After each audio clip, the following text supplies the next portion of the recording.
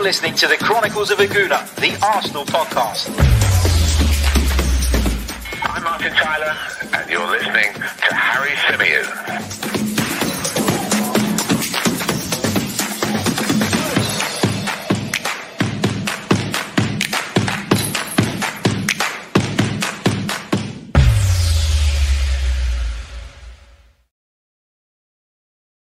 Hello and welcome back to another live edition of the Chronicles of Aguna, the Arsenal podcast brought to you by 90 Min. As ever, I'm your host, Harry Symeou, back with you again for a brand new show. It's my Premier League roundup show. I'll be bringing you these every Tuesday. We'll be talking through the weekend of Premier League actions, biggest discussion points.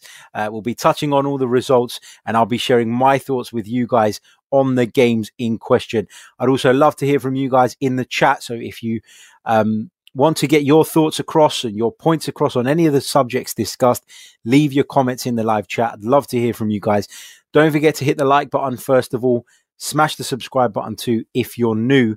And let's get on with it without any further ado. So we're going to start off in chronological order. We're going to begin with the game that took place on Friday night between Crystal Palace and Newcastle United. Callum Wilson and Joe Linton with a couple of late goals to seal all 3 points for Steve Bruce's side. Now, Steve Bruce gets a lot of criticism, even from his own supporters. So a small part of me was glad, even though I kind of have a little bit of a soft spot for Palace, a small part of me was glad to see Steve Bruce pick up the points, because I do feel like some of the criticism that he gets from his own fan base is a little bit unfair.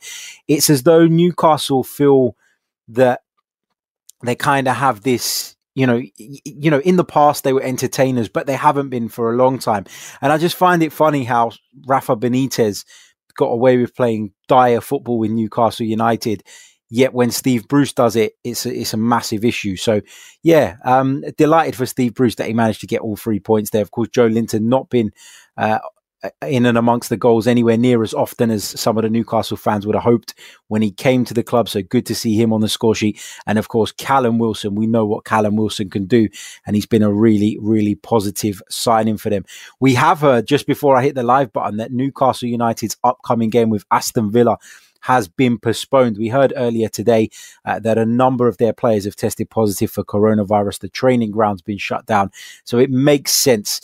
Is it a dangerous precedent to be setting? Maybe it is, because maybe we're going to see other clubs trying to kind of follow suit, when it comes to postponements, if they have a number of players taken out by the virus. But in this instance, I think this is this is a much bigger outbreak than we've seen at any of the other Premier League clubs up until now. It's the first game we've had called off since COVID hit in the Premier League, in terms of, or since Project Restart, I should say.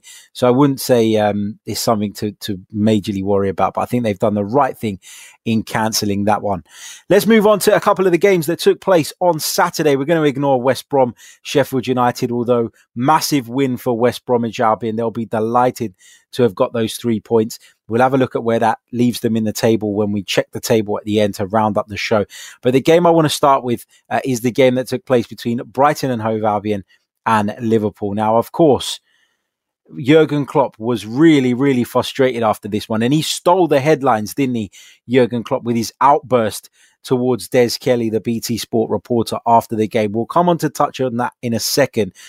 But it was a really good result for Brighton in the end. It was a good goal from Diogo Jota. Liverpool probably feel a little bit aggrieved because they did have a goal ruled out for offside. And then, of course, the late controversial penalty, controversial in their eyes, I should add, not controversial in most people's, though, was given late on in stoppage time. And from that, Pascal Gross levelled it. And I'm not Brighton's biggest fan. I think with Arsenal, we've kind of formed a little bit of a rivalry with them of late, with this whole Neil Maupay, Guendouzi thing. They've picked up a few positive results against us lately.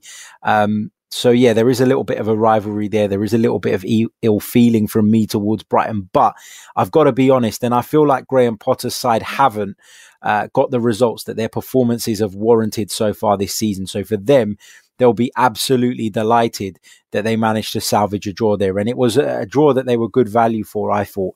I keep saying it, Graham Potter is better than people give him credit for. His sides play football, in my opinion, the right way.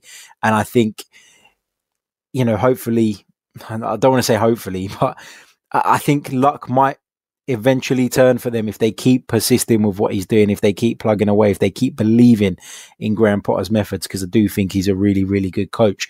Let's move on to the thing everybody wants to hear about, and that is Jurgen Klopp's outburst. Now, Jurgen Klopp, I just think he completely lost his head, to be honest. I thought it was, quite frankly, embarrassing the way he kind of went after the reporter. We know that the fixture schedule is condensed. We know that it's a problem. You're not the only manager complaining about it. And there you have to be fair to Jurgen Klopp. Ollie's had a pop about it. Pep's had a pop about it. Mikel Arteta's even mentioned it on various occasions, because it is a very difficult situation that all these clubs find themselves in at the moment. But it's a situation that cannot be helped. COVID-19 knocked out 3 months of our season last season. As a result, it knocked everything back. This season has been condensed into a smaller timeline, which means fixture congestion. It's just the way it is. I get why some of these managers are complaining. I get why Jurgen Klopp is frustrated that he's had to play on Wednesday and then he's had to play at 12:30. But at the end of the day, that Des Kelly is not going to change that, is he? Des Kelly is not the man that is going to be able to change that. That needs to be taken up with the Premier League, and they need to take it up with their broadcasters who take the broadcast deals. There's a lot of money changing hands for those broadcast slots. And, you can't help but feel like it's a little bit hypocritical, because you hear the clubs moaning about it, the managers moaning about it, but actually their chief executives are the ones going in there and voting for all these things. Their chief executives are the ones that are happy to pocket the large sums of money that become available from these TV deals. So I feel like the complaints are fighting. I get it. I understand it. But I think Jurgen Klopp's anger on Saturday was misplaced. And I think he's come out the back of it looking a bit of an arse, if I'm honest. And I do feel sorry for Des Kelly, who I thought, by the way, acted incredibly well. And I thought really put Jurgen Klopp in his place. Let's see what you guys are saying as well, because a few of you are having your say in the comments. Big hello to Harry. He says, Klopp is so sensitive when they lose. I think that will filter down to the players. And when the pressure comes, that could be the difference. Bad Boy says he was immature. Absolutely, totally agree. I think he was really immature. Invictus Track says, Des Kelly was disgusting. He tried to trigger Klopp with rhetoric. I don't know about that.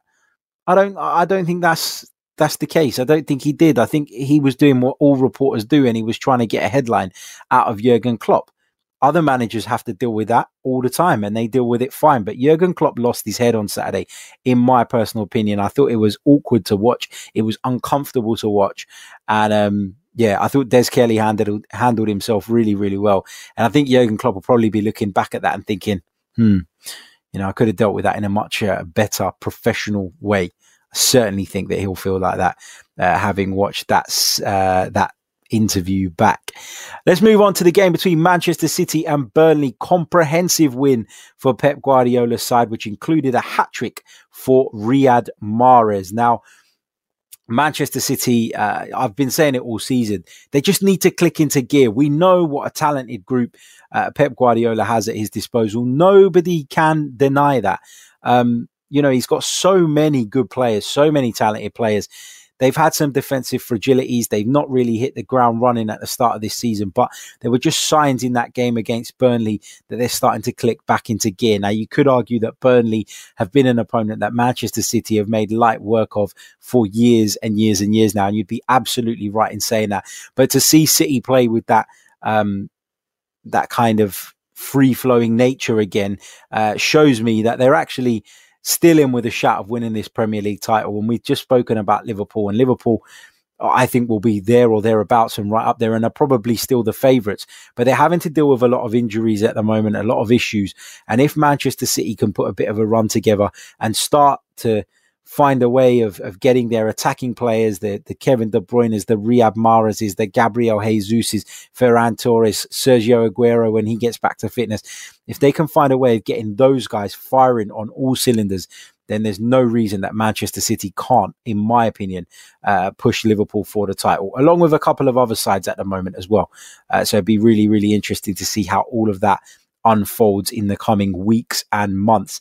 Let's move on to the game between Everton and Leeds United. I was commentating on this one for VSIN in the United States, so it was a game I paid great attention to, and it was a game I thoroughly enjoyed. I thought that the game started in a really end-to-end fashion, really enjoyable watch, but I thought as the game kind of went on, Leeds United took it by the scruff of the neck. Everton did carry some threat of their own, but I thought that the chances they created, apart from one for Abdoulaye Doucouré really early on, were kind of half chances, were chances from difficult angles, and I thought Leeds stuck to their game plan. They stuck to their way, their philosophy, which Marcelo Bielsa deserves immense credit for. And they really stuck at it. They created lots of opportunities. And for me, they were good value for the win.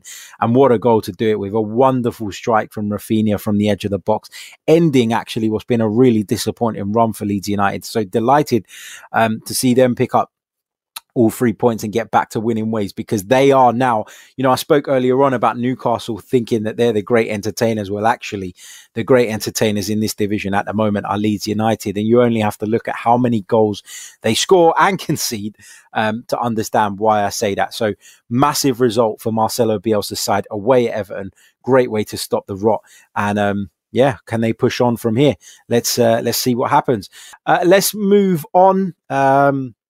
And we're going to move on to the games that took place on Sunday, starting with Southampton versus Manchester United. Jan Bednarek and James Ward-Prowse put the hosts 2 goals to the good at halftime. Southampton were in cruise control, but Manchester United managed to turn it around. Credit to Ole Gunnar Solskjaer, credit to some of the substitutes that came on and some of the players that stepped it up in the second half, especially Edinson Cavani, who got the equaliser and what turned out to be the winner. Now, a lot of people were laughing at Man United when they brought in Edinson Cavani, but at the end of the day, he's somebody who's proven to have the ability to score goals on the highest stage, not just in the UEFA Champions League, in Serie A, in Liga, wherever he's been.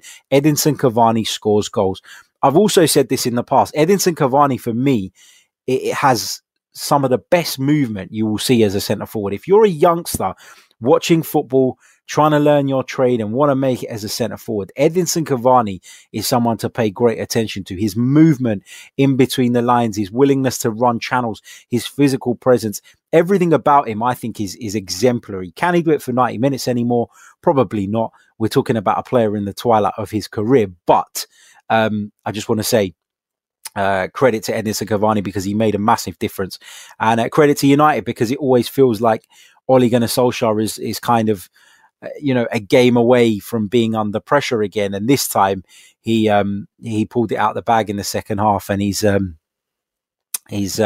got all 3 points, and it's a massive result for United, who again, I'll look at the table and update you guys on the table at the end of the program, but you can see that United's position has significantly strengthened, and Southampton have been no pushovers this season, as their league position suggests. So massive result for Ole Gunnar Solskjaer's side. Let's move on to the game between Chelsea and Spurs. What an absolute bore fest. We knew that Jose Mourinho was going to go there and sit back and do very little in terms of trying to win the game, and just kind of hope that his side got over the line and got him the point that he will value very highly, and that's fair enough. I thought that Chelsea threatened at times to step it up a gear and really trouble Tottenham Hotspur. I really looked at some of the opportunities that they created in the second half, particularly those that fell to Tammy Abraham, and thought Olivier Giroud would have eaten those opportunities up. And I actually was on 90 min on the TFP, and we spoke about that. And I said, if it was me, I'd have started Giroud, because I felt like Giroud would offer the kind of threat that Tottenham would struggle to handle, Tottenham would struggle to deal with. His ability to bring other players into the game is invaluable as well.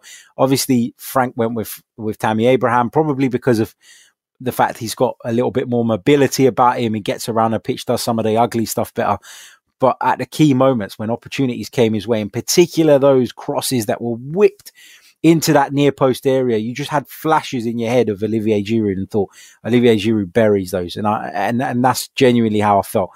I don't think Frank Lampard will be overly disappointed with a point either, because, he's been accused of being a little bit tactically naive in some of the games against the bigger sides. So I thought he did well not to get sucked into Mourinho's game. And I hope it's something that Arsenal don't get sucked into at the weekend, because Tottenham will sit off. And often you can get sucked in, feel like the game's there to be won, and then get hit by a sucker punch. So I thought Frank Lampard and his side did well not to get drawn into that trap.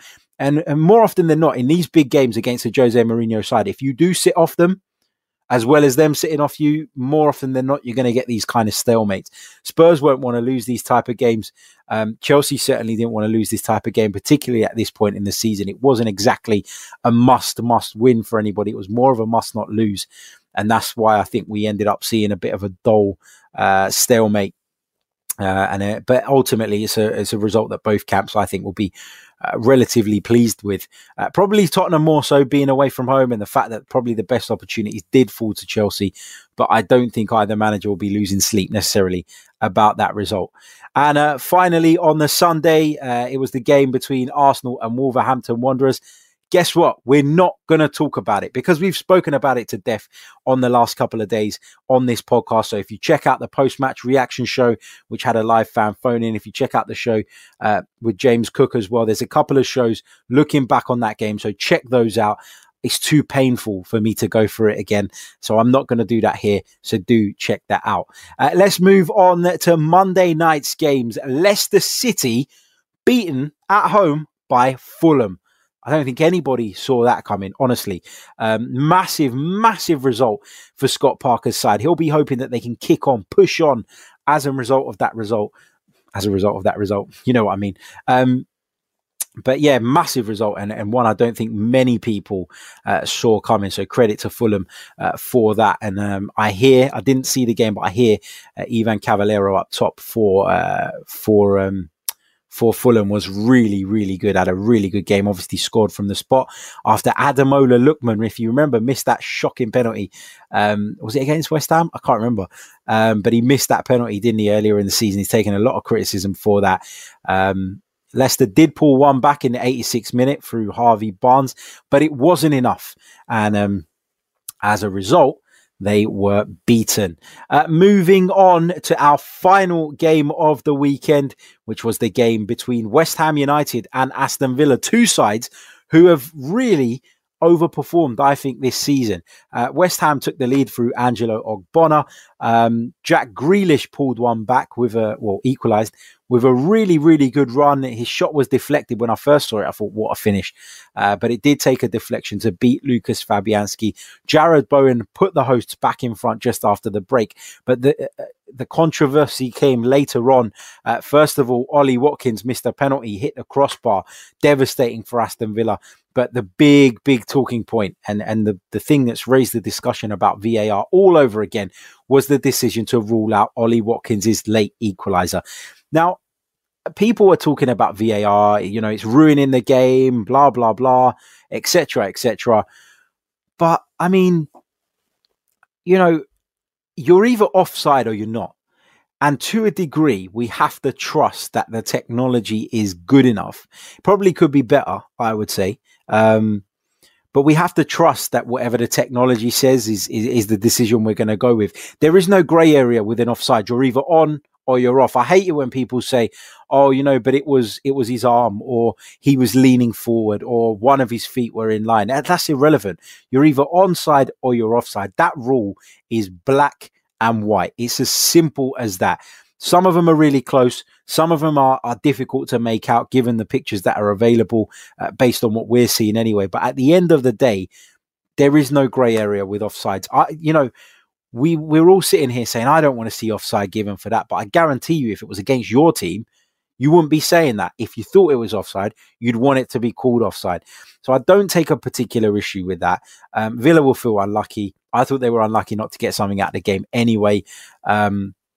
But that decision is kind of neither here nor there for me. The VAR discussion will rumble on, and we're going to get Keith Hackett, former head of the PGMOL, onto the show in the next few days. I've been in touch, so looking forward to getting Keith's views on that as somebody who ran the PGMOL, ran the referees of the Premier League, governed them for a long, long time, and someone who was very behind VAR and probably, like me, feels that it's still a good thing. It's just not quite being used in the right way. So very much looking forward to catching up with Keith. Turn the notifications on, subscribe to the channel if you haven't already so that you don't miss that one.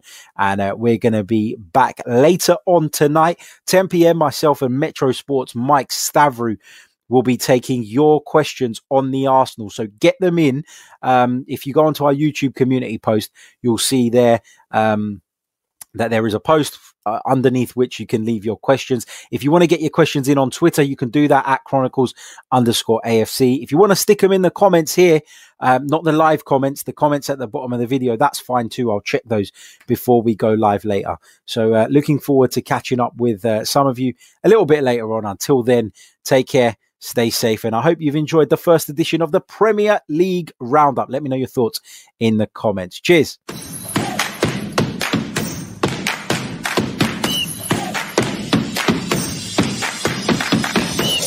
You're listening to the Chronicles of Aguna, the Arsenal podcast. I'm Martin Tyler, and you're listening to Harry Symeou.